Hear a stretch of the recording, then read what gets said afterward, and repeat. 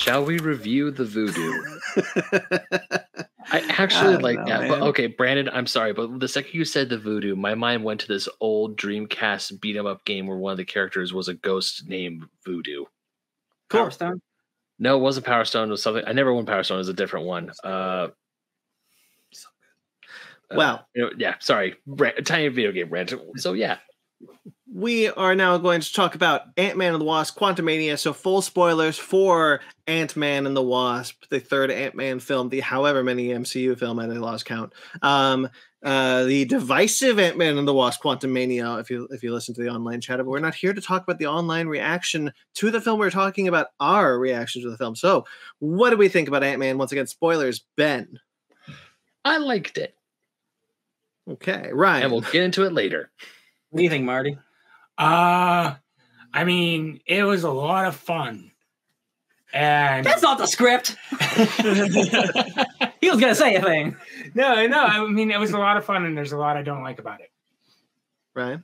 Yeah, I like that. I wish I can love it, but I'm certainly not as negative as a lot of other people. I always try to come at the things glass half full, and there's a lot to love about this movie, but as we all are, big Ant-Man fan, it just doesn't have as much heart as it needed, and that's my biggest problem with it, to be honest. Sparks. I had a really good time, and I usually don't agree with the statements where people say, like, this thing's just here to set up X. Mm-hmm. But unfortunately, I feel like a decent chunk of this movie's plot is just there to set up X, rather than tell its own story. Mm-hmm. And that is a bummer. Mm-hmm. We'll get into it. But let's get into it real quickly. Wait, what did you think? I was about to say. Oh, great. I loved it. So let's get into it, Sparks, because you started. You loved it? You loved it. I did. Okay, that's awesome. That's great. That's God. I'm so happy. At least one of us. I can't gauge where you're gonna land off your Letterboxd ratings anymore, because I'm like, I gave it an 8. You gave it an 8. I was like, I loved it. We're coming out swinging with loved it. I thought like had a good time. Like what? All right. Anyway. I mean, it's both. I had a good time and I loved it. I loved things in it. Yeah. Go. What thing? I'll tell you what. Everything before we get to the quantum realm, I'm like, hell yeah, baby. Ant-Man's back. The first 20 minutes, Cassie's going to jail just like her old man. Oh, Cassie, come on. You're not there, Dad. She's hanging out with the Gramps and the grandma. Like, they're having fun. I love that. I love the interactions. We get to the quantum realm. I'm like, cool. This kind of feels like Star Wars. A little dark. Can't really see some stuff. That's fine. I'll probably get used to it. Never gets any better. Spoiler alert. I love Kang. I love Scott. I kinda, and this makes me sad, didn't love Catherine Newton. And I thought she was totally fine. She yells dad a lot, and it kind of sounds bad half the time. Is Hope even in this movie? Is the Wasp in this movie at all? This should have been called Ant-Man and Stature Quantumania, if I'm being honest, because Hope's not in this movie. Boy, Michael Douglas, that dude just took an edible and he's like, I'm just happy to be here. He's awesome in this movie because he's just chilling out, hanging out with ants, being goofy. But yeah, overall, I'm like, yeah. No words for your queen, Michelle Pfeiffer. She's great. I wanted more her and Kang together, but that's because I just think they have good chemistry together. Sure. Thank you for. There's a lot of characters in this movie. There are. Don't forget about Neb and Natara and Zefoy and Glip Glop. Glip Glop. Is that the blob guy that wants holes? I do. That's Neb. Yeah. Oh, is that Neb? Oh my gosh. Voiced by David Dastmalchian. The Baba Yaga man. As Mag pointed out. Because he's the Baba Yaga guy from Ant-Man and the Wasp. I'll go. Jelly hole. I kind of am more positive than Ryan, but not too different. I think Catherine Newton's pretty good as Cassie. I think the problem is that this movie's not really about her relationship with Scott. And like, I wish it was. It feels like it wanted to be. But I thought it was constantly giving up time to be about other things. And this movie is half a movie about Kang, and then half a movie about all the other Ant-Man stuff. And I wish it was a movie that was mostly about Ant-Man stuff, and then a little bit about Kang. And that's general overall thing. I have to agree with Ryan about the Hope thing. The longer I sat on it, the more I was like, Hope went with the wrong party. Hope should have been with Scott and Cassie, because I think that there's a lot more relationship dynamic to mine there. We haven't seen them functionally like be deep in their relationship together. We haven't seen her as like the person who gave Cassie a suit behind Scott's back and can like kind of play the third person, refereeing them working on their relationship, still having the 5-year blip amongst them, and how they're finding their way with each other and where those gaps are and that kind of thing. And like, there's a lot more I think that could have been done there for Hope. And Michael Douglas and Michelle Pfeiffer could have just run with all the same stuff and done more, just the two of them. Like, Hope didn't add anything by being with them. And like, they're go ahead, Ben.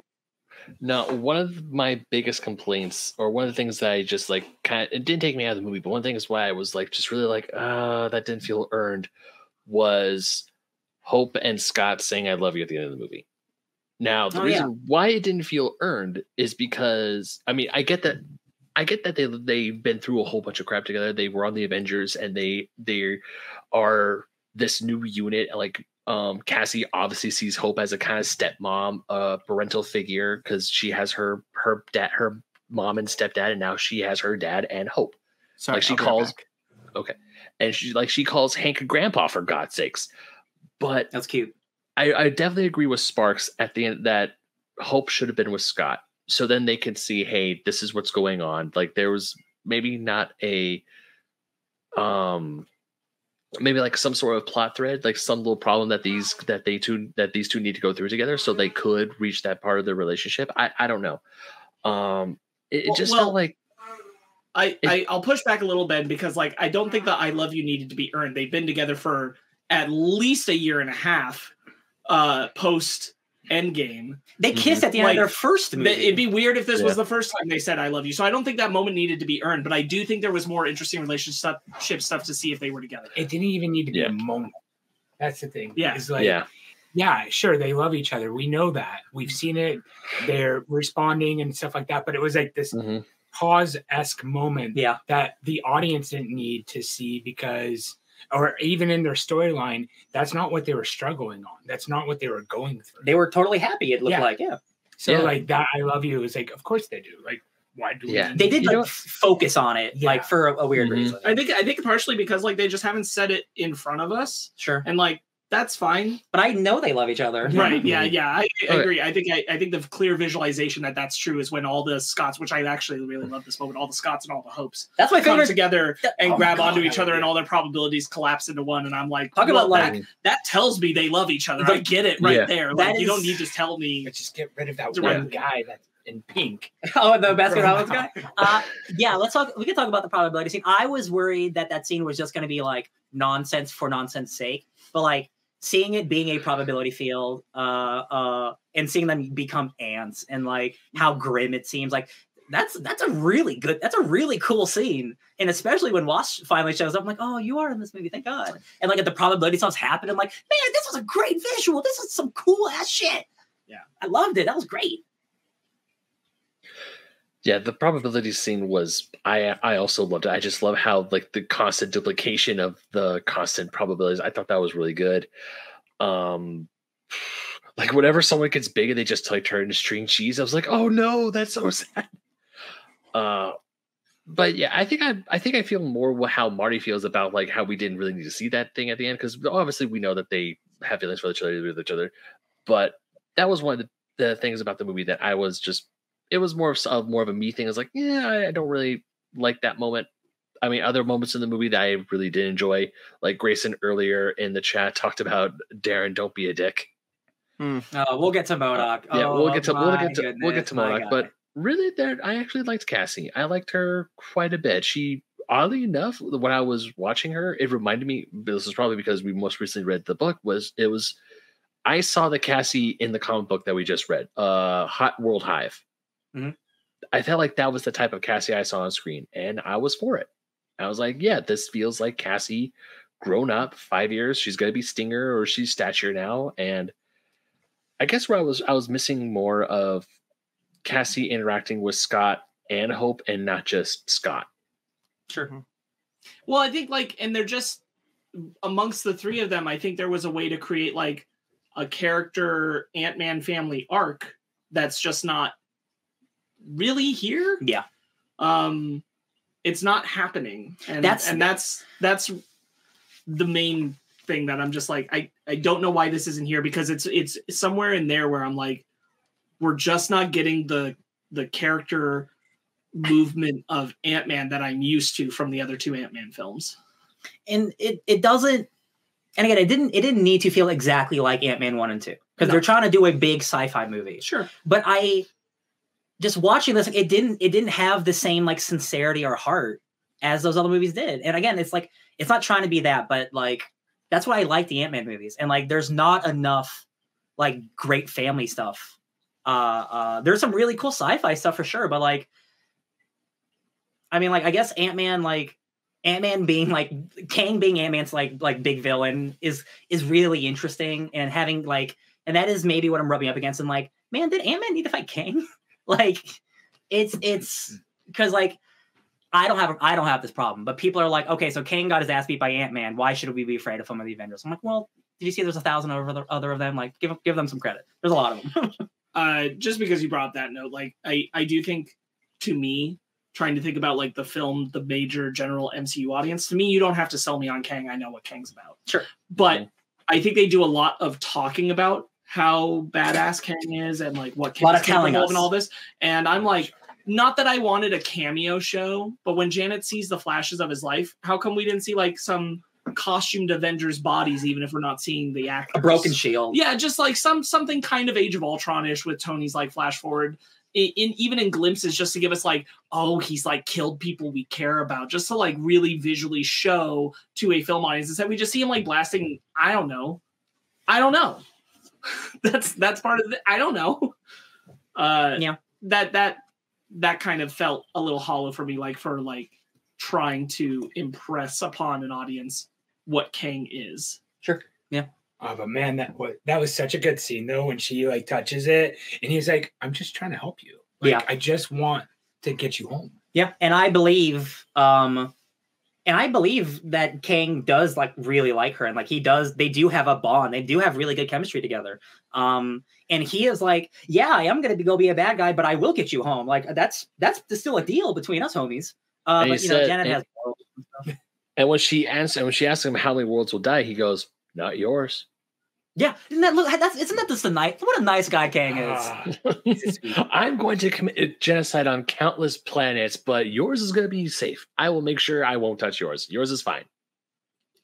Something I do like about the way they write Kang in this a lot is this sense of he's constantly throwing out, I want you to remember that this is your fault. Yeah. I want you to remember that this isn't on me. This is on you. You made a choice, and this is what happens because of the choice. Rather than taking any like, you know, it's all like, oh, you're making me yes, do this. As you're getting punched in the face. Why are you making me punch you? Yeah, 100%. Yeah, Jonathan Majors rules. Like, I wasn't worried. Like, he is probably like the coolest, like the best part of the movie, even if him being in the movie is an interesting place. And Brandon, why don't you share some thoughts? We shared plenty of positive thoughts. Why don't you share a couple? To answer Grayson's comment, I've been, for whatever reason, since we started the review, I've been having this really terrible cough. I don't know what's going on, but I'll try to get through some things, because I have a lot of thoughts about what you guys are saying. I want to hear them. One of the you guys talked about Kang destroying those timelines. I agree, Sparks. I think that's a really good point, that it would be better to have seen someone that not even like Chris Evans, but like the Captain America shield, as Ryan said, or like the Iron Man helmet, or something to acknowledge that because he says in the movie, "Have I killed you yet? Are you the one with the hammer?" He knows these Avengers. He knows who they are, but we get a flashback that could be the point of showing that moment, but we don't see it. We're just told it. Right. How easy would it have been to see like Iron Man and Hulk both getting wiped out by one of his blasts or something? Yeah. Like they're all just visually recreated. Like it wouldn't have taken much. Just do the Spider-Man No Way Home and just reuse footage from another movie. Like you don't even have to do new footage. Just like show an image of the Hulk getting beat from an Endgame or something. Yeah. And the other thing is I wanted to mention I really like Jonathan Majors. I think that's unanimous. Everybody does. He has an interesting motivation in this movie that I think is like the opposite of He Who Remains. So I kind of find it interesting that we've seen two Kangs at this point, He Who Remains and Kang, and they both have the same end goal, but for a different reason. Yes. This Kang wants to destroy all the timelines to rule them all. The He Who Remains wanted to destroy all the other timelines so that there's no evil Kangs. Right. He was, I thought that was technically cool. like the best of them. He's like, I know how bad I am, and like technically what I'm doing is like killing trillions of other universes, but I promise you it's better than what is out there. I promise you I'm awful. I am awful, I promise. And yeah, he is. All of them are. Yeah, so I like Jonathan Majors. Like I really like how committed he is to the role. And we'll talk about the post credits. That just floored me because for sure, great stuff. But I think that you guys talked about Cassie. I wholeheartedly disagree with the two of you, Ryan and Sparks. I'm sorry. I really liked Catherine Newton as Cassie Lang. I thought she was delightful. I'm the only one who. I said I liked Catherine Newton as Cassie. He disagreed with me. All I said was that I just thought that she needed more of an arc in the movie. Yeah, sure. I don't even know if I agree with that though. I really thought she was delightful, and I really can't wait to see her again. She has such good chemistry with Paul Rudd, but something that you'd said rung true for me more than anything, which was hope. And I apologize for just going backwards through your points. No, it's fine. It's fine. You were coughing a lot. It's okay. Yeah. It's hope.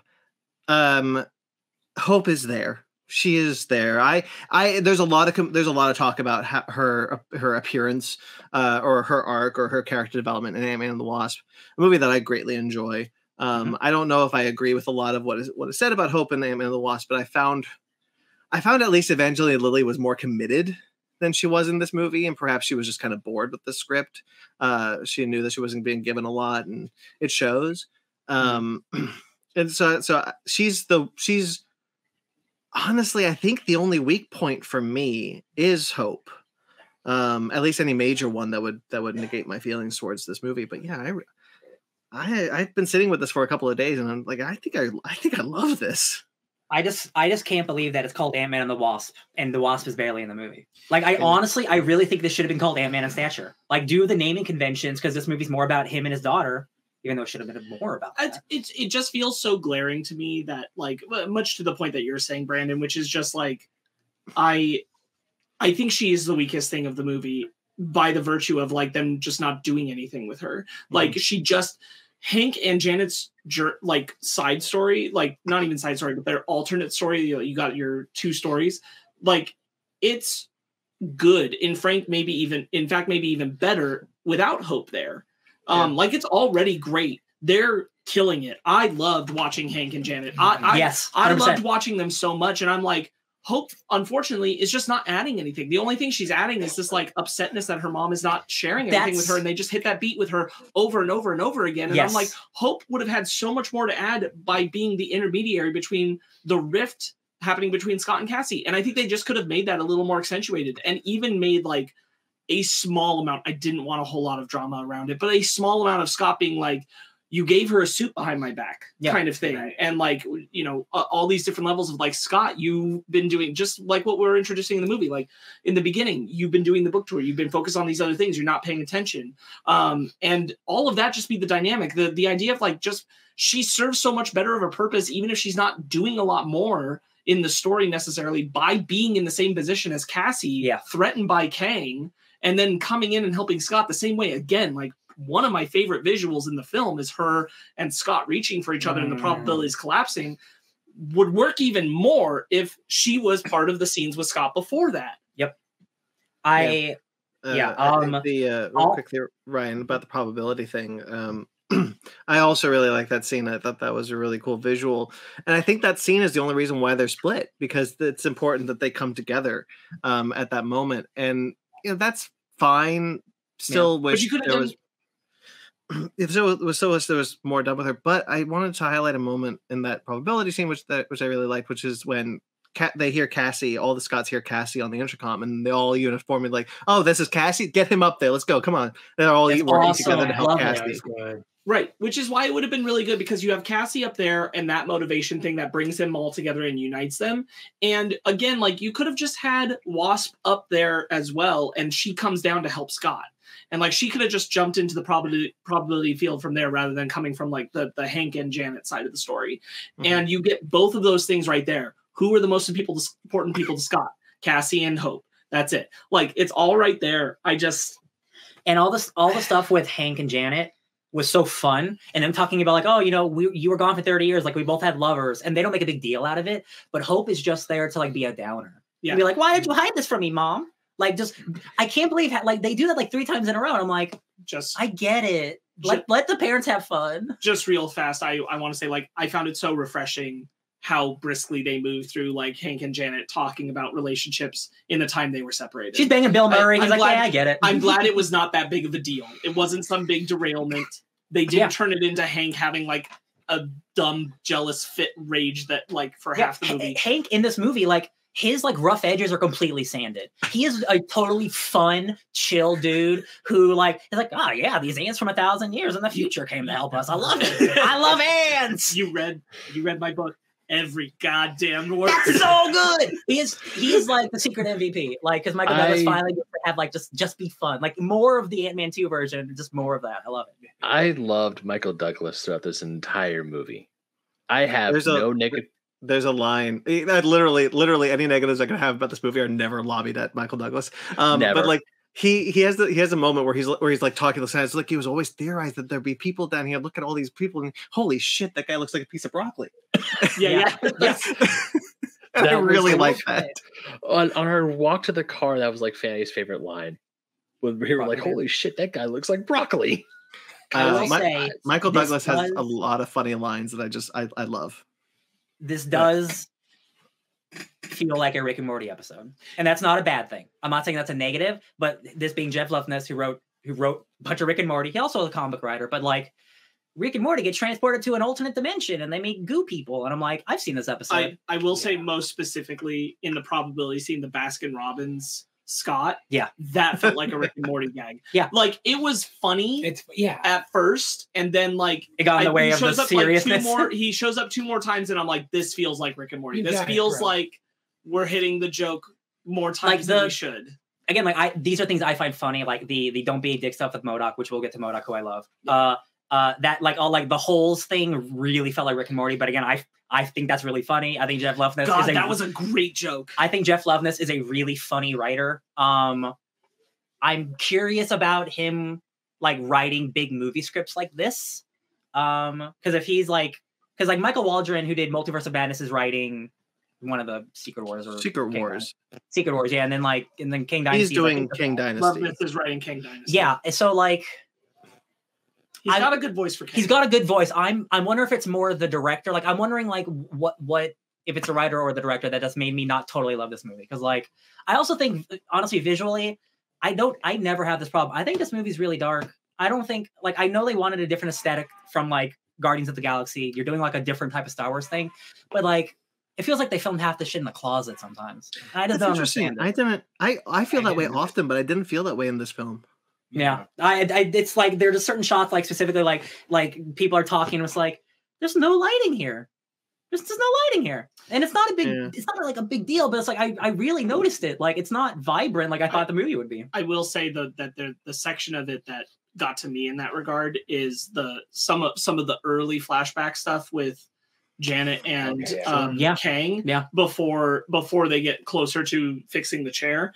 It's very dark there, and I feel like a lot of it is to hide some of the de-aging effect on Michelle Pfeiffer.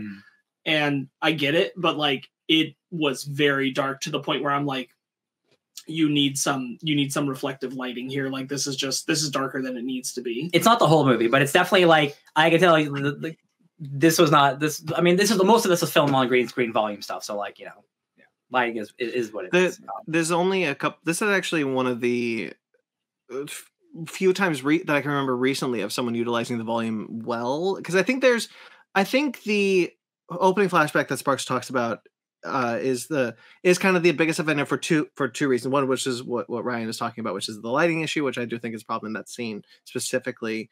But also, this is the only time where I felt the volume. And I didn't feel that way in the other times where the volume was clearly present. And I was really impressed by that because I felt it a lot in Thor: Love and Thunder, and I feel it a lot in Mandalorian and Obi-Wan. So like it has happened before, and I thought Peyton Reed used the volume in a really interesting way for this one.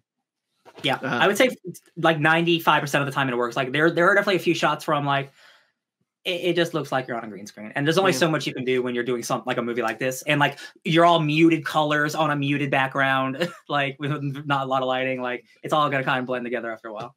Just while we're talking about the opening, did it strike anybody else as a little odd? Maybe I'm just a freak. Super freak. I think about editing, so it's not surprising. But like, wasn't it weird that we had the Marvel Studios intro, the flashback, then to modern day with Scott? I'm like, why didn't we do that tiny flashback, then the intro, then the modern day with Scott? That's usually what we do with these Marvel movies. And I would get it if the scene were longer, but it's only like a minute. Oh, that's true. That we're with Janet and Kang, and I'm like, why wasn't that the opening of the movie? That is interesting. I didn't think about it. It is weird. I mean, I'm a weirdo and I think about things. No, like but that, it is. But it's not consistent with what they always do. Which it totally felt weird. Like once we got out of the intro, I thought, oh, we're going to be in this Kang and Janet scene for a bit then. And then we weren't. And then we jumped to modern day, and I'm like, isn't it like it goes from black? Why wasn't Kang's last line of like, what is this place? And then Marvel Studios intro into the music, the happy music with Scott's narration, the order that felt so jarring. Maybe. I don't think it's a good choice, but maybe it was to be jarring because it goes like from black to it's me, I'm Scott. But like that's not. It didn't work. I don't think that's a good choice. If that was the intention, it didn't land. I think it's to lighten the mood. It's to make it funny. Like I think a lot of like the jokes in this just ruin the pacing of the story. Sure, that's like, And I feel like they replaced a lot of the jokes to create. Or replaced a lot of the story with jokes, and it just like it breaks up moments, and like that would be one of those. Is like this, hey, da da da da da, and it's like, but you just created this like kind of dark like setup, and so that just happened because like when you put it, if you put it before the Marvel Studios intro, we're spending too much time on this, but if you put it before the Marvel Studios intro and Kang says that, that's really for the audience that already knows him from Loki, right? Then it's supposed to be like, oh, what's this Marvel Studios intro? You're invested, yeah? Prologue, okay, Scott Lang. It's interesting. Yeah, it's weirded me out. I thought it was a bad cut. Can we talk about our big face boy? Darren Cross. He's not a dick. I love him. Died an Avenger. I love him so much, and I think this is so funny because I know Marty doesn't. That's fair. Really? Here's the thing: MODOK is he's not a character that he's a big face man. That's as much as you need to know. He had a TV show that people really like. There's a lot of great miniseries, but like MODOK is a dumb villain, right? If you don't like him, that's fair. People think he's gross. Some people don't think he's gross enough. Like the opinions on MODOK are all over the place. It's really funny. My wife didn't like looking at him. Yeah, imagine. Yeah, people want him uglier like the comics. And I'm like, is he not ugly enough? What are you talking about? He's a big face man. Sorry, Corey Stoll. Sorry. Listen, that dude's handsome. I think it's inspired that it was Darren Cross as MODOK. Me too. Yeah. Honestly. It created a really fun villain, in my opinion, for Cassie to deal with. This kind of like personal villain that traumatized her when she was younger. Yeah. And then confronting her. I really liked MODOK in this movie, and I thought he was a lot of fun. I thought he was very funny. I think he looks so uncomfortable, and as he should, in my opinion. I think MODOK should look uncomfortable. Yeah. He's exactly who. If I had one complaint, and it's not even a big it doesn't bother me. Like I wish he survived, but we live in a multiverse where I bet Kang has a MODOK in every universe. Because why wouldn't you? Also, like MODOK isn't Corey Stoll or Darren Cross. So like there could be the real MODOK still in our world. Like, all this is Pull a Mandarin. Sure. Yeah. I really like the idea. I think it's so smart for it to have been Darren Cross because of the way he died, that like collapsing in on himself, the idea that he collapsed completely into the helmet, into the head and with the tiny limbs. I was like, this tiny booty. What? This makes more sense than most explanations you can make for why MODOK looks like MODOK. So like, I'm into it. This works for me. Yeah. And I liked it being a personal history for Scott and Cassie and all that. Like the full circle of it lands. I think my only thing about it is that I kind of wish MODOK were more of the prominent not necessarily antagonist, but like more prominent as an adversary to the Ant-Man family in this film, and Kang were a little bit more of a backseat outside of with Janet, so that this movie doesn't feel so absolutely like it's forcing Kang down your throat. What if I told you, Sparks Witty, that was the original plan? I mean, I'm sure that's true. MODOK was the original big bad, and Kang was kind of like the mastermind trying to get out from the Wizard of Oz. And they were like, what if we made it a big Avengers movie? And I'm like, okay. Kang's still cool. Like I love MODOK's tiny booty. God, I can't believe we saw his little butt. So what a stupid. I truly cannot believe we are 31 movies in, 40 whatever it is, and we got big head MODOK. I can't believe it. And there are people online who are like, he's not perfect like the comics. I'm like, shut your mouth. Who cares? I think we get. I'm sure I've talked about this before, and I hope I don't throw us into a rabbit hole, but I think we get a prominent butt shot in every phase, at least one. Sure. Two of them have been Thor. One in Thor and one in Thor Love and Thunder. Ragnarok has the Hulk's butt. Sure. This one has MODOK's butt. I'm trying to remember any more butt shots. I probably shouldn't. It's weird. That's all you need to know. But anyway. Yeah, no, I like the setup. I like him being there, all the reasons why he's there. That's great. But like, and they make him sound like he's gonna be this super scary thing. Yeah. The hunter. Oh no, the hunter's terrible. And then the hunter's a joke. And it's like, why are you guys afraid of this joke? He's a joke. Yeah. There's so interesting about him. A 16-year-old girl who doesn't know how to fight can beat him. Well, like, there's nothing that like. Did you? Because the point of Oh, go ahead. No, so I'm curious because like he is a joke. The point is he is a joke. But the point that a 16-year-old girl can kick his ass is like yeah, because he's a big face. He's dumb. But then everybody else who's afraid of him, who has lost. Oh, sure. Okay, sure. They are all now jokes too. I'll tell you what.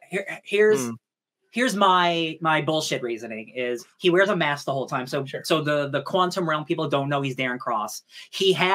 He can probably kill regular people that aren't superheroes pretty easily with his laser beams and like attacks and whatever and buzzsaws. So Scott and Cassie know he's a joke because they know who Darren Cross is and they know he's turned into this thing. So I think everybody else doesn't know he's a joke. But the Yellow Jacket wasn't a joke either.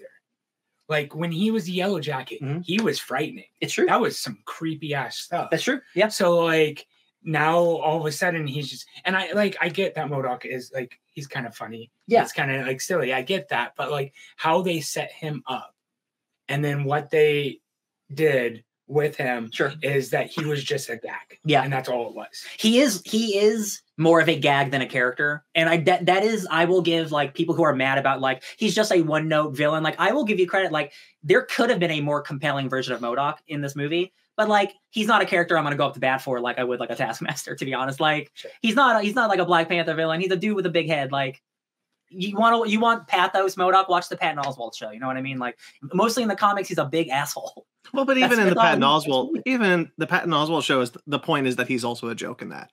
Yeah, and he's like he's trying to get taken seriously and stuff. But I get what Marty means because it's like he's not introduced that way, and certainly not from the perspective of like.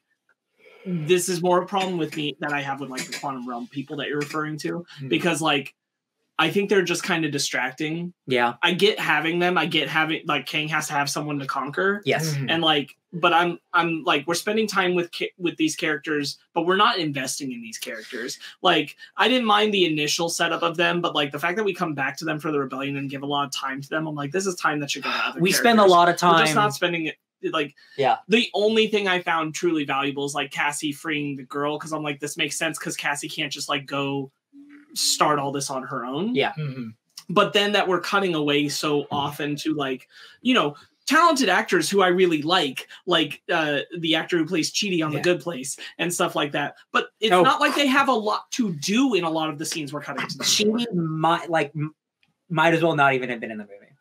Like whether he's like a famous actor or not, like that character, a lot of the quantum people, like he has two of my favorite jokes. I will say that. Okay, that's fair. Because he has the 7 holes joke, which is really okay. That's fair. And he does have the one that I liked, which is where they read the guard. The guard's like, "I'll never tell," and then he reads his mind, and he's like, "It's this." And he's like, "Well, shit." Okay, that's all right. All right. Are the guards sentient? Are they like? They're robots. Right, they're robots. They're robots. So how does he read a robot's mind? That's a good question. Robots have brains. Do they? Cyborgs have brains. I mean, like do, a computer do brain. Robots, do they? Right. Well, here's the thing. Or they could be people that freely enlisted with Kang.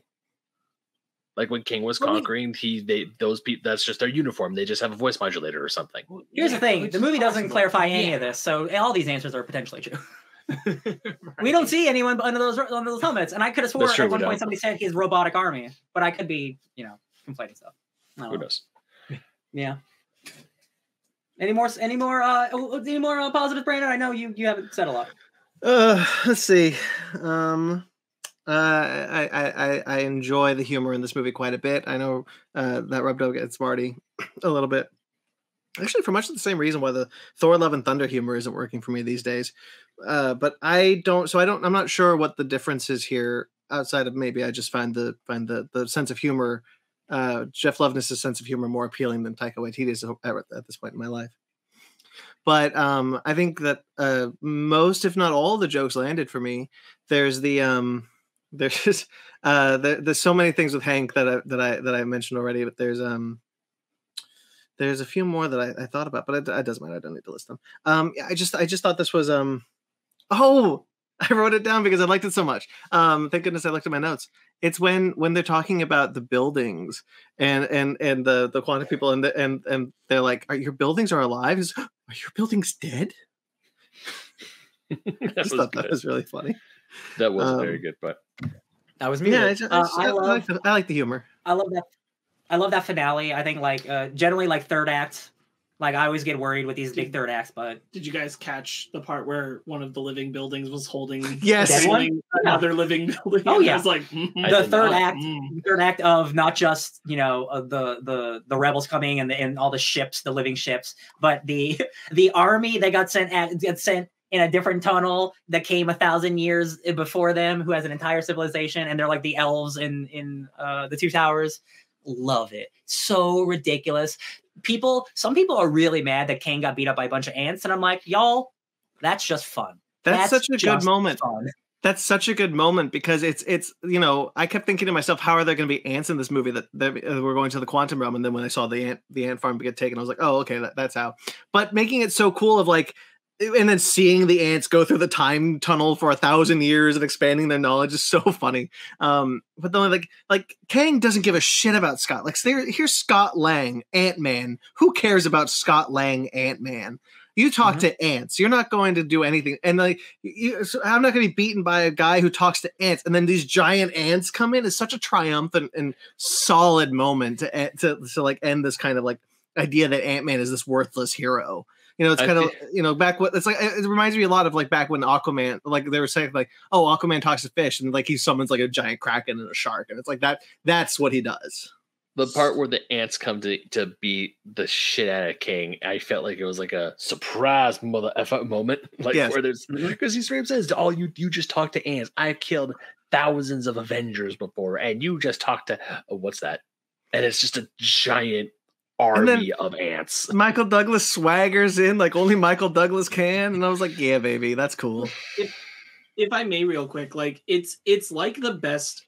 I think like it's also, this isn't a slight on you, by the way, Marty. I think a lot of where you've landed is valid. I just don't always agree, but I think it is a lot of like, if you read the comics a lot, when you get to a more comedic comic, something that would be like Ant-Man or something like that, and they bring in a heavy hitter like Kang, usually part of the humor is the fact that like it's this person who's normally so seriously taken kind of being foiled by dumb shit and also being like, how am I being foiled by dumb shit? Yeah. Because like part of it is the ants overwhelming him, but it's also like that he didn't see MODOK betraying him in that moment coming and slamming into the force field and saying, my name is Darren and I'm not a dick. And Kang just being like, what is happening? And he just literally kills him instantly. Like, yeah.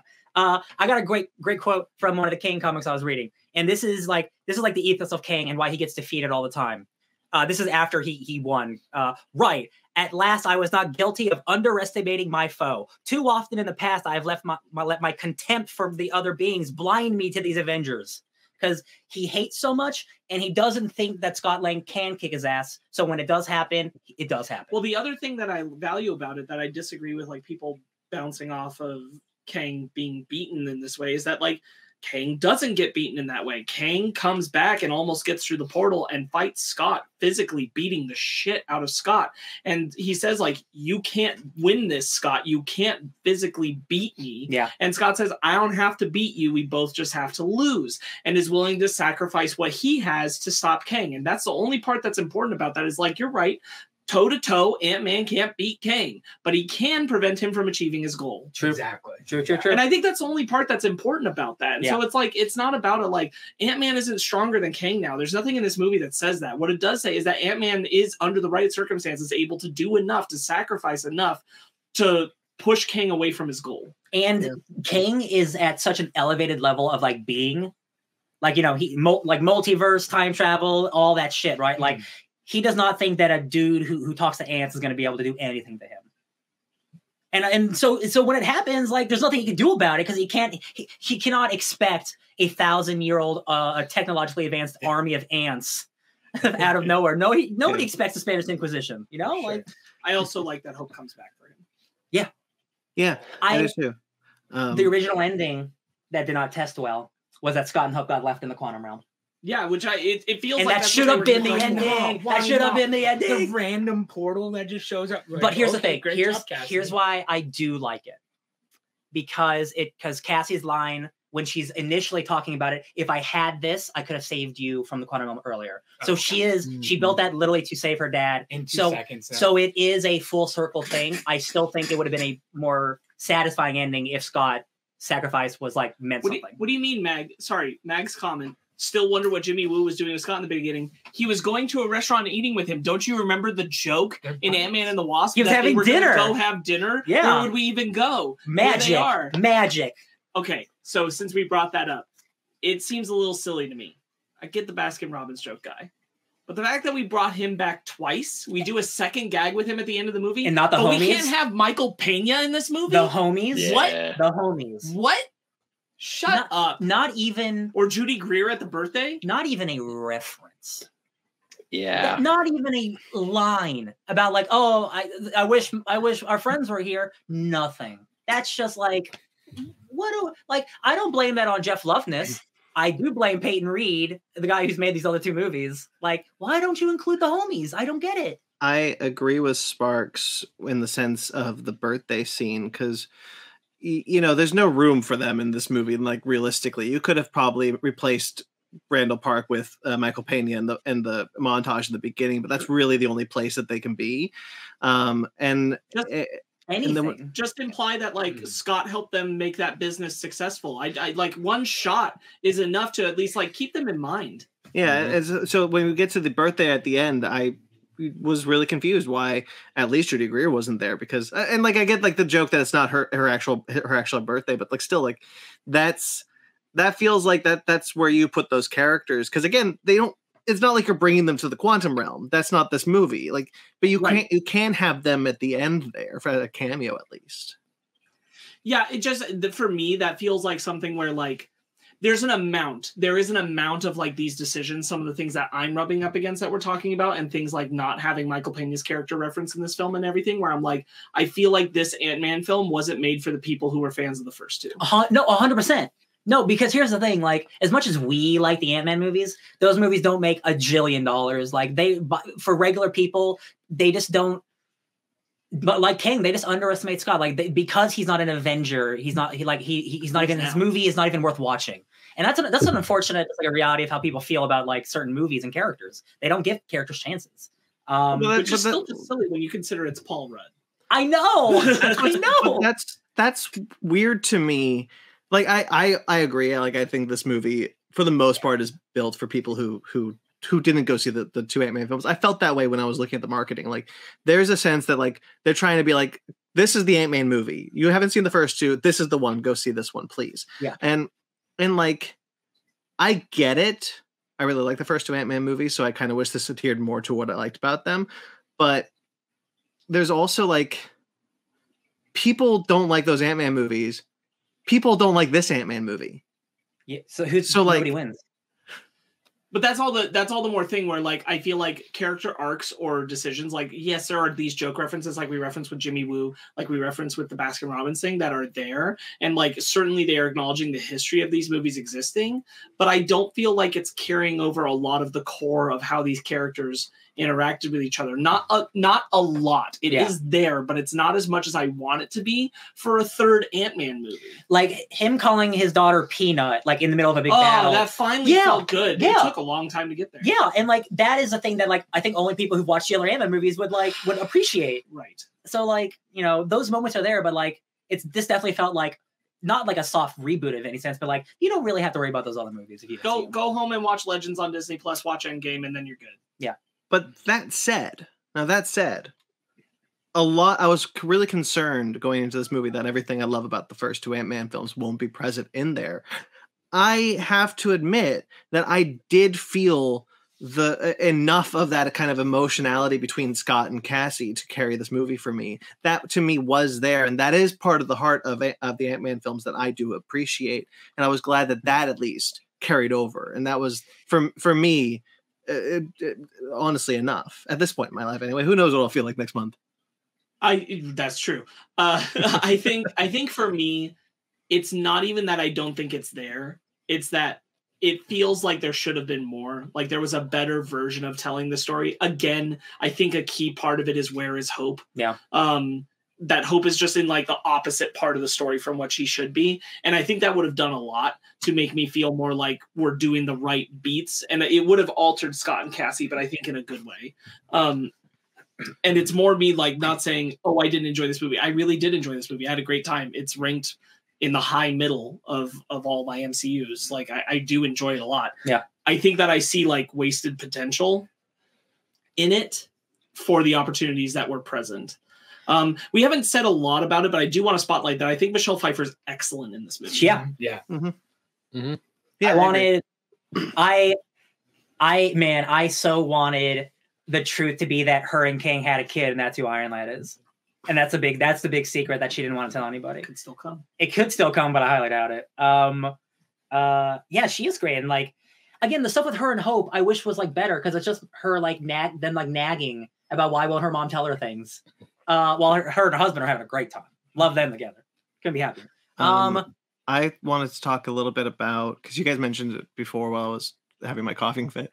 I do really like the imagination in this movie. I think this movie is really imaginative. I really appreciate how not even like, I wouldn't even go so far as to say the quantum realm was well thought out. I just really kind of like the imagination on display, that there are so many cool and interesting monsters and some cool and interesting, I like the ship designs of the quantum realm. I think the realm itself looks really interesting and visual.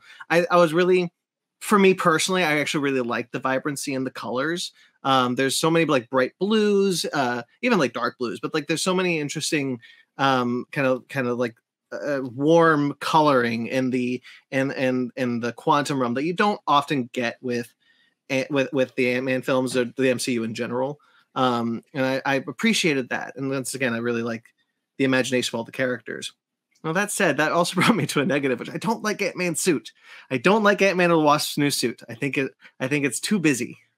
Oh, I like Wasp's new suit. I like Wasp. I like the color of Wasp's suit. I'm glad it's more like bright yellow, but there's too many busy black lines going around in both of their suits for me. I will only push back on Hope's because I agree with you about Ant-Man's. I think Ant-Man's did look busier this time than it needed to. The reason Hope's works for me is because it looks like a wasp. Like having the many black lines lands for me, so that didn't actually bother me. Sure. I get it, but like for me it worked. Yeah. But yeah, that's just the end of my point. Like that's also the end of my notes. I really like the imagination of the movie. I mean, actually, it looks less like a wasp and more like a Yellow Jacket, but that's neither here nor there. Darren, Yellow Jacket's dead. I also agree. Yeah, he died on Avenger. He died in Avenger. I always considered you a brother, Scott. That is so funny. Oh my god. I know you hate it, Marty. I think it's really funny. I get the joke. It's funny. Like it's a funny joke. Just not for you. Humor is different for everyone. No, like I laughed. It was great. It was just one of those things where like I didn't want him to be as like much of a joke as they made him out. That's fair. I will say I wish that they'd done a little bit more with like the moment they only kind of like give you a brief glimpse of where Kang like shoves him up against the wall and says, "Don't talk in my presence." Yeah, his Starscream like, moment looks at him as less than everything else, and like I wish that was baked in a tiny bit more to kind of assign like the way Darren views himself is informed by the way that Kang treats him. Yeah. Right, but like the whole "don't be a dick" thing, like he is a dick, and he should always be a dick. That's just what he is, and I don't know. The whole like him trying to redeem himself, like he didn't need to be redeemed because he's just is a terrible person. This and they don't think he's not a terrible person. Him doing that right thing once, they're like, well, you're still kind of awful. Yeah, but he's dying. I do think. They're even looking at him like you're still kind of awful. Devil's advocate to your point. I do think that like again, a little bit more of that Kang relationship would have informed like what has Darren become? Like, look at everything he lost turning into this version of himself in the quantum realm. And now he's treated as less than human by Kang all the time. And he's done that for 20 years or like whatever amount of time. Sorry, not 20 years, but like whatever amount of time it has been in the quantum realm that he's been here. Sure. Right. And if that had been more there, I think it earns more the sense of like Darren being able to be like, what I think works is Cassie, when she slams Darren into the ground, he's like, "Come on back. What are you doing?" And she's like, "Dude, we're like, what are you doing?" Yeah. That part works for me. Maybe not like I get what you're saying about like the redemption and everything. And I do think like more of the Kang relationship stuff would have helped that. But her coming back at him like, dude, like what even is this? Like what's the goal here, man? What do you get out of this now? It's like and he's just like, but I don't know how to be anything else. This is all I know how to be. This is kind of fair if you take it in the message of like, this is what Kang can turn people into. Sure. It does make Kang like more intimidating and sinister and dark and cruel in his own way. I wish they leaned on that harder. Yeah. But like, I think if you are allowing yourself to pontificate on that idea, that really works for me. Right. This idea of like what he was reduced to in the eyes of Kang. Yeah. Also, like the final line after he dies is like, and Scott's like, "Man, what a day!" Just like this guy just dies in front of him, an Avenger, his old nemesis, now a big head man. Like Darren, not even thinking of himself as Darren anymore. I do like it's fun. It's funny, but it's also like it's sad because it's like, you know, Scott trying to reach him on the radio and he's like, "MODOK," and he's like, "Yeah, what's up?" And like, "Yeah, what's up?" He's so consumed by what Kang has turned him into. He's got to live that life. His identity is. This is what he's become. He is only important in the context of what he does. Because what else is he gonna do? He'll just die if he fights Kang. Like this is he's a little jester man, big fat jester man. I agree with you about like, you know, little too much on the jokey when like compared to the intimidation he's supposed to mean to the people who live there. Yeah. Brian, I wanted to go ahead. Talk about what you were saying about the world. Yeah. I just wanted to go back to that because I thought that was the world and just how it's kind of like on a cellular level and everything is like living and like even like putting your arms in the ship. Oh, I love the goo arms. Even like eating the food, all the food is still living and alive. And it's just like you're eating that weird octopus calamari thing. Oh, yeah. And it's just like everything about it. It's like the only reason why you can like beat these things is because you're bigger than these things. Yeah. And I just thought that like everything is alive. It's really cool. It's a good moment to remember the like, that's not a sun, and then like toss the sun and it gets absorbed by another thing that comes after them. You know what movie this reminds me of? Fish. Boy Howdy, Disney's Strange World, about a group of 3 generations of explorers going to an unknown world where things are alive inside of it. Crazy. People didn't like that movie either, and they're also wrong. I really I really liked in the beginning how Cassie calls Hank grandpa. I think you guys mentioned that while I was gone. But the line that I also really like is when he makes the pizza big and he's just saved $8 and Scott's like, "I admire you." Yeah, there's really good character comedy between them for sure. Yeah. I just think Michael Douglas is. I really like him in the Ant-Man movies anyway. I think he's really great in them. Surprisingly so. He could just sleepwalk through these movies. But like he doesn't. He like turns in some really fun and kind of like freeing performances. He's not doing a lot, but what he's doing is really fun and really good. Yeah. Do you guys think this is the last Ant-Man movie? No. I hope not. It's had the highest opening out of all the Ant-Man movies, but it's also more expensive than the other Ant-Man movies. So I don't think it's the last one. I think they'll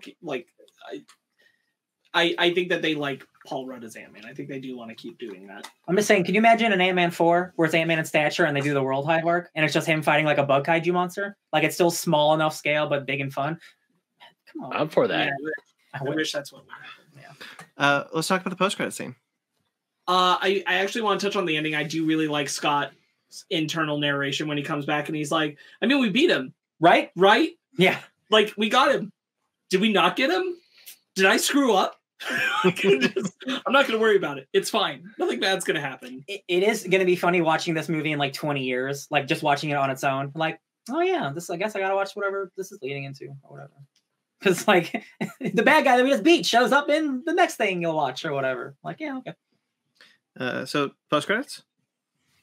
Oh my gosh, let's talk about the Council of Kings. Did anyone want to say anything about Bill Murray?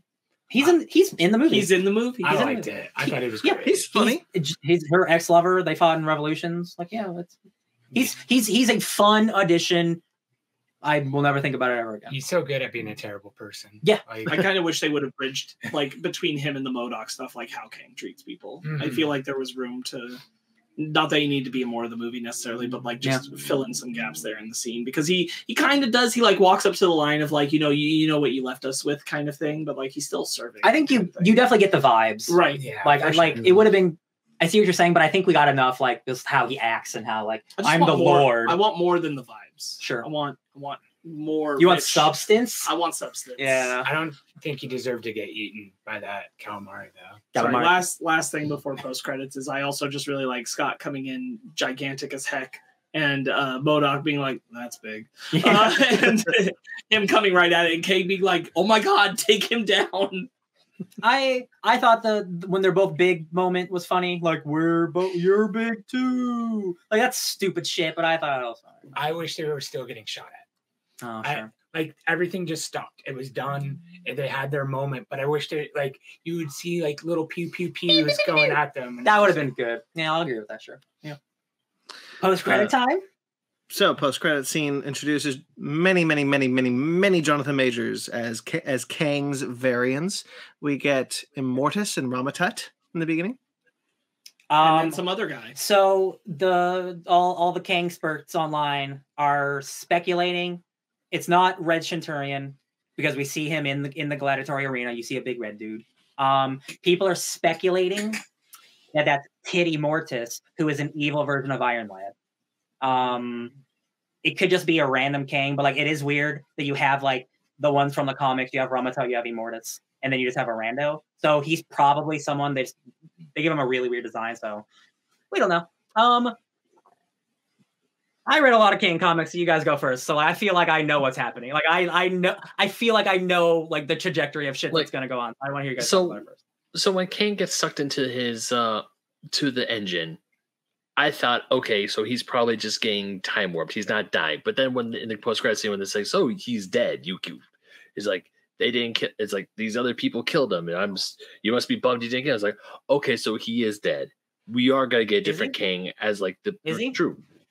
Is he dead? Well, these Kangs certainly think so. These Kangs think so. So I'm going off the word of these Kangs. We have another post credit scene to talk about as well. But that's a different Kang. I'm not convinced yet. Yeah. No, because going from the comics, Kang gets defeated by the Avengers, gets sent back in time to 1901, finds Timely, Wisconsin, creates the TVA, all that shit. So unless this is a different Kang, I don't think. Here's my big brain theory. I don't think they're introducing Kang the Conqueror, the one that we just saw in this movie, to be our big bad.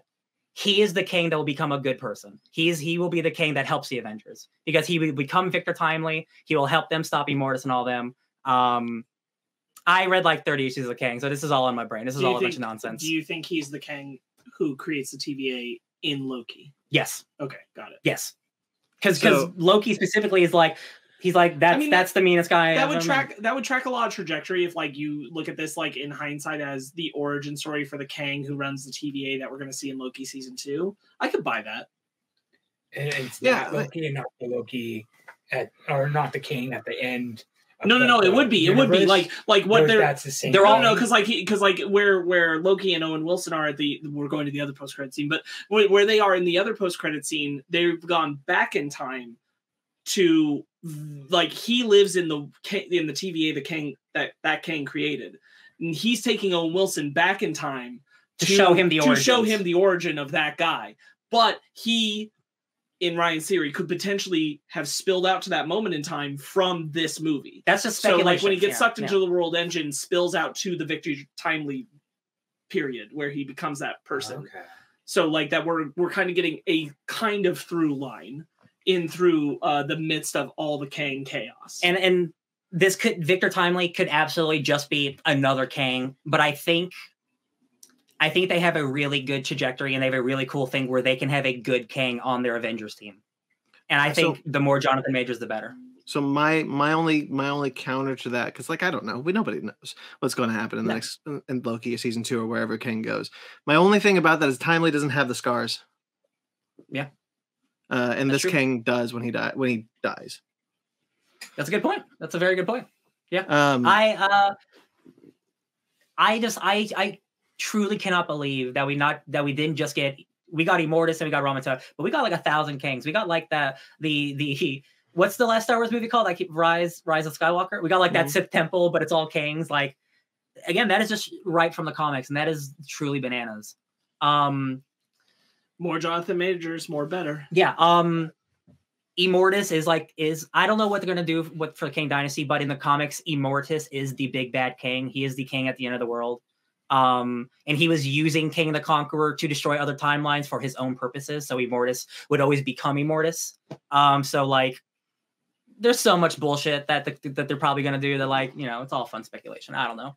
Who knew though? Loki season 2 could just wipe all this out of the water. They could do really anything with Kang. I mean, they could theoretically make it so that Jonathan Majors always plays a different version of Kang every single appearance until Kang Dynasty, which could just be him playing 5 different versions of Kang.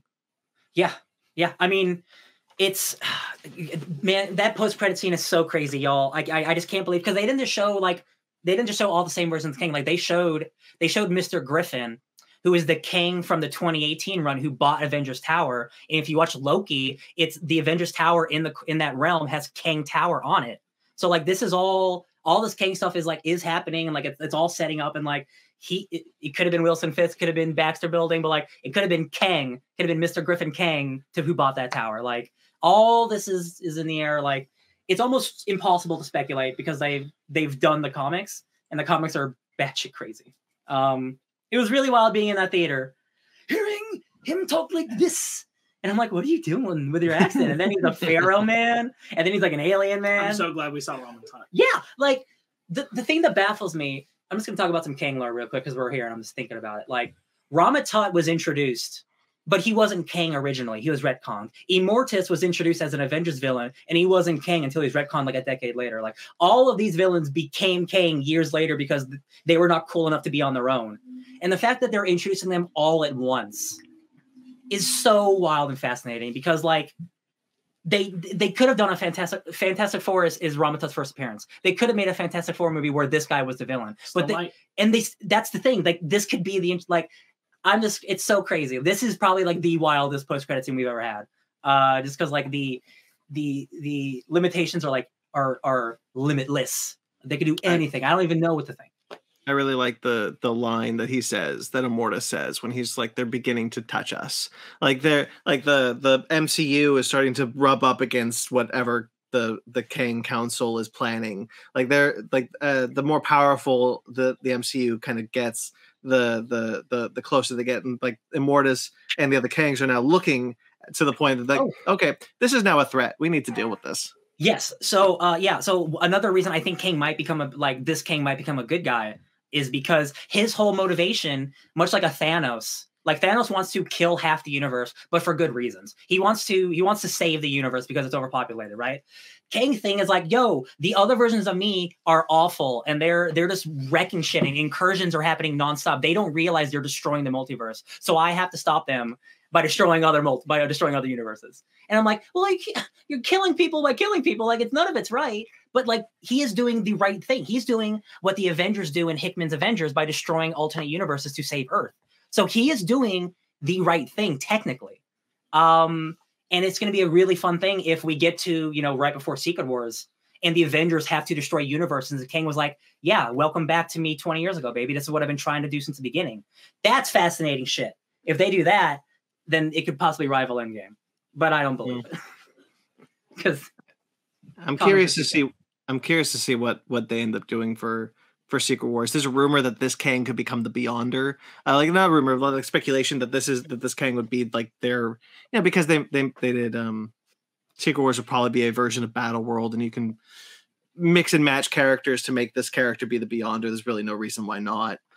Sure, the Beyonder is a very old character that is his own character that comes from his own race of Beyonders, which is like I think that's, they could do it, but I just find that lazy. If you're just, we're just gonna make this entire other decades-long villain also Kangs, I think that would ruin a lot of the fun of the original Secret Wars, which is about the Beyonder himself. But like, rumors come true these days, so like, if that's true, like, I wouldn't be surprised. Sorry, it's not rumor. I misspoke. It's speculation. Okay. Or I mean, like, not necessarily make him the Beyonder, but put him in the Beyonder role. Yeah. That makes more sense. Don't turn him into a Beyonder. Just like, I'd rather adapt a Kang into playing the role. I'd rather you, again, just do the comics, but like, I understand you got to do your MCU thing. That's fair. Ben, you have any opinions on 5,000 Kangs? Well, real quickly, I just want to say, I'm curious. I've always been curious about Secret Wars because, they either could do.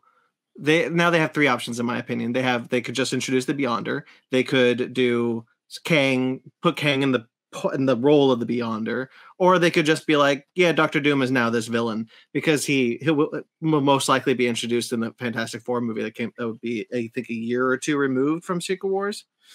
So they've got three options, and I've always been curious about it. But Kang Dynasty is the one where I'm like we're gonna see some weird shit. Yeah, my.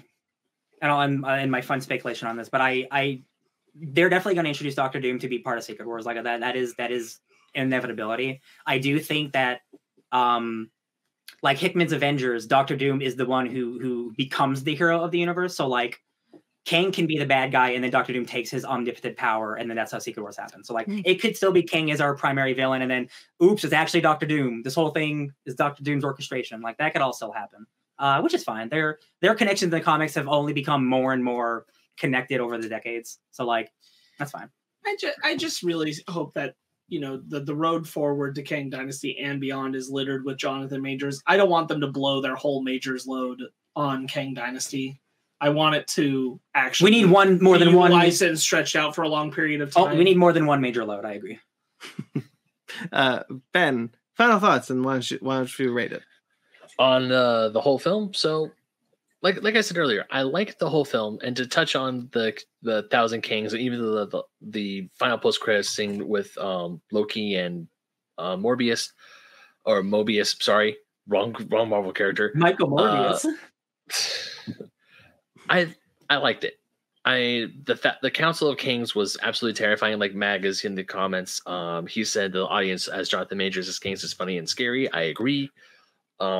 Grayson also said that he don't think it's the same thing, that King was alive, but then the other King said he was dead. So I know this is not the end of Jonathan Majors' run as King, obviously.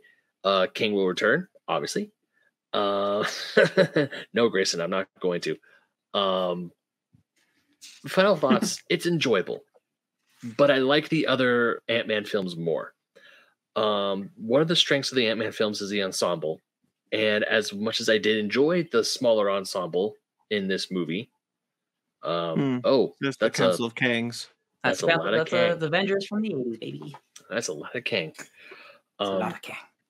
As I was saying, even though this film has a smaller ensemble or a different ensemble, if you will, to me they just don't bring a candle to what the original ensemble is. That's including Judy Greer, that's including Michael Pena and the rest of the squad of Scott's friends.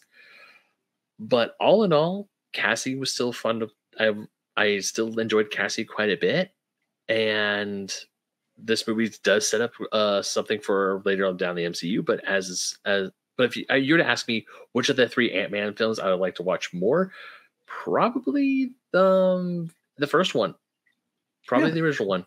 Yeah, yeah. I mean, I flip flop between the first and second one, but besides that, the final rating, I give it a 7. It's still a fun movie. It's still a fun date night. It just doesn't go, oh my god, Yeah. I'll agree with that. Ant-Man and the Wasp is in my top 5. So I was ready to love it. And it's mostly pretty good. I'll give it a 7.5. I think Kang is awesome. There's a part of me that just wishes this could have still been a Quantum movie, but maybe have MODOK be the bad guy, and have the personal stakes kind of be the main core of it. But Kang is awesome, and seeing 5,000 Kangs truly blew my mind. That is probably my favorite post-credit scene that we've had, just because the bringing comic books to life has never been more insane than that moment. Seeing 5,000 Jonathan Majors in a Coliseum. Thank you. 7.5. Sparks? Excuse me. Sorry. I had a big yawn inside of me. Big yawn. I think that part of it for me comes from this place of wanting this to be the Ant-Man movie that got everybody to be like, oh, great. Ant-Man movies are really good, actually. Yes. And feeling like the potential to have pulled that off was there, and it didn't quite hit the home run I think it should have, because I do feel like there's an amount, in a way I haven't felt for a while in the MCU, of really forcing up we're setting up the future kind of storytelling rather than we're focusing just right here on the story here.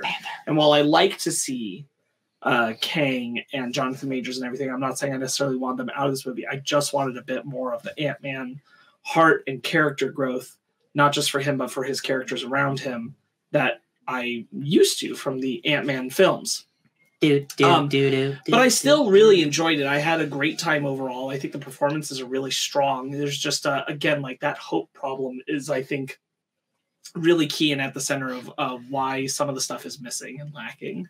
But I had a lot of fun. I still would put it up pretty high. It's an 8 for me, so make of that what you will. Hell yeah. Marty? I thought it was a lot of fun. I know that I have a lot of negatives and stuff like that. The humor is funny. It's a funny show. When watching the trailer, when I watched the trailer, I was like, oh crap. This is gonna be intense. And this Kang's gonna be intense. Everything's gonna be super intense. And then when watching the movie, it's like, holes. Okay, this is funny. That's funny. All right, there's some humor there, and it's good humor, but it's just so much of it that frightening storyline that exists just wasn't demonstrated. And it was kind of all right, so cool. Yeah, I like this, but I just wish there was a little bit more to it. So 7. I don't know what it is. I don't know if I'll feel differently later. I have a tendency to turn on a lot of MCU projects that I'm pretty hot on lately, except for Doctor Strange and the Multiverse of Madness. I stuck with that one. But as it stands, I had a really good time. I really liked it. I said in the beginning I loved it. I think I did love it. Maybe I'm trying to convince myself I did. That's certainly a possibility. I've done that before, but right now I just really liked this movie. So I give it an 8.5. Yeah, I don't think that there's a lot. I don't think there's a wide gap between you and the rest of us.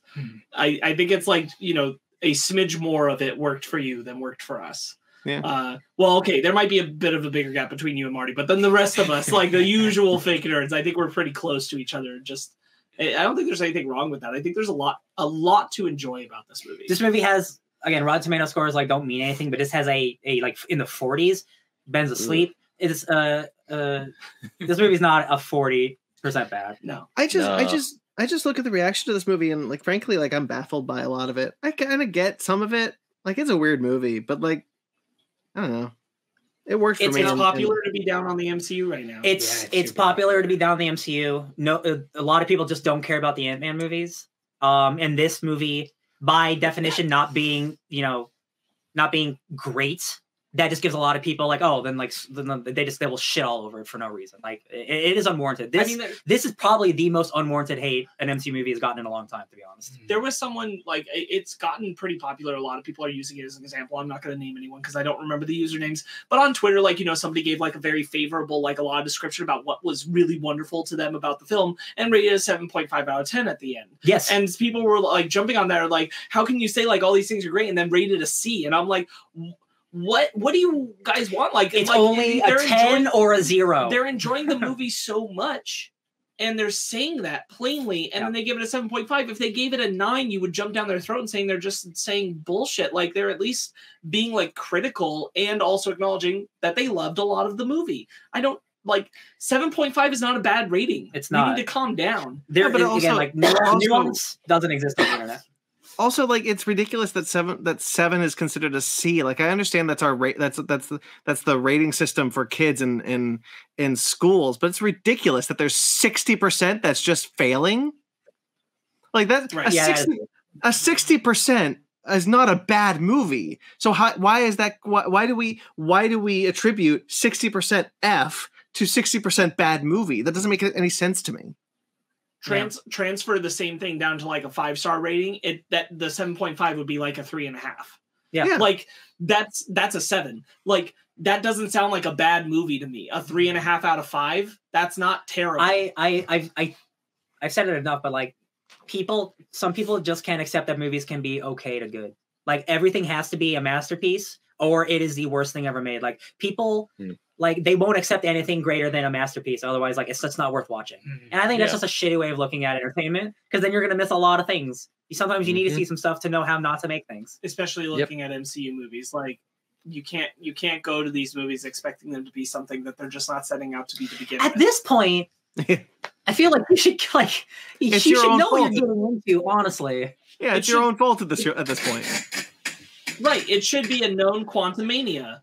Anyway, I thought it was a great time overall. Yeah. I have problems, but it's again like it's mostly just like I feel like there was more potential on the table than it achieved. I agree. Yeah. Change the school ranking system. Let's go into our book club.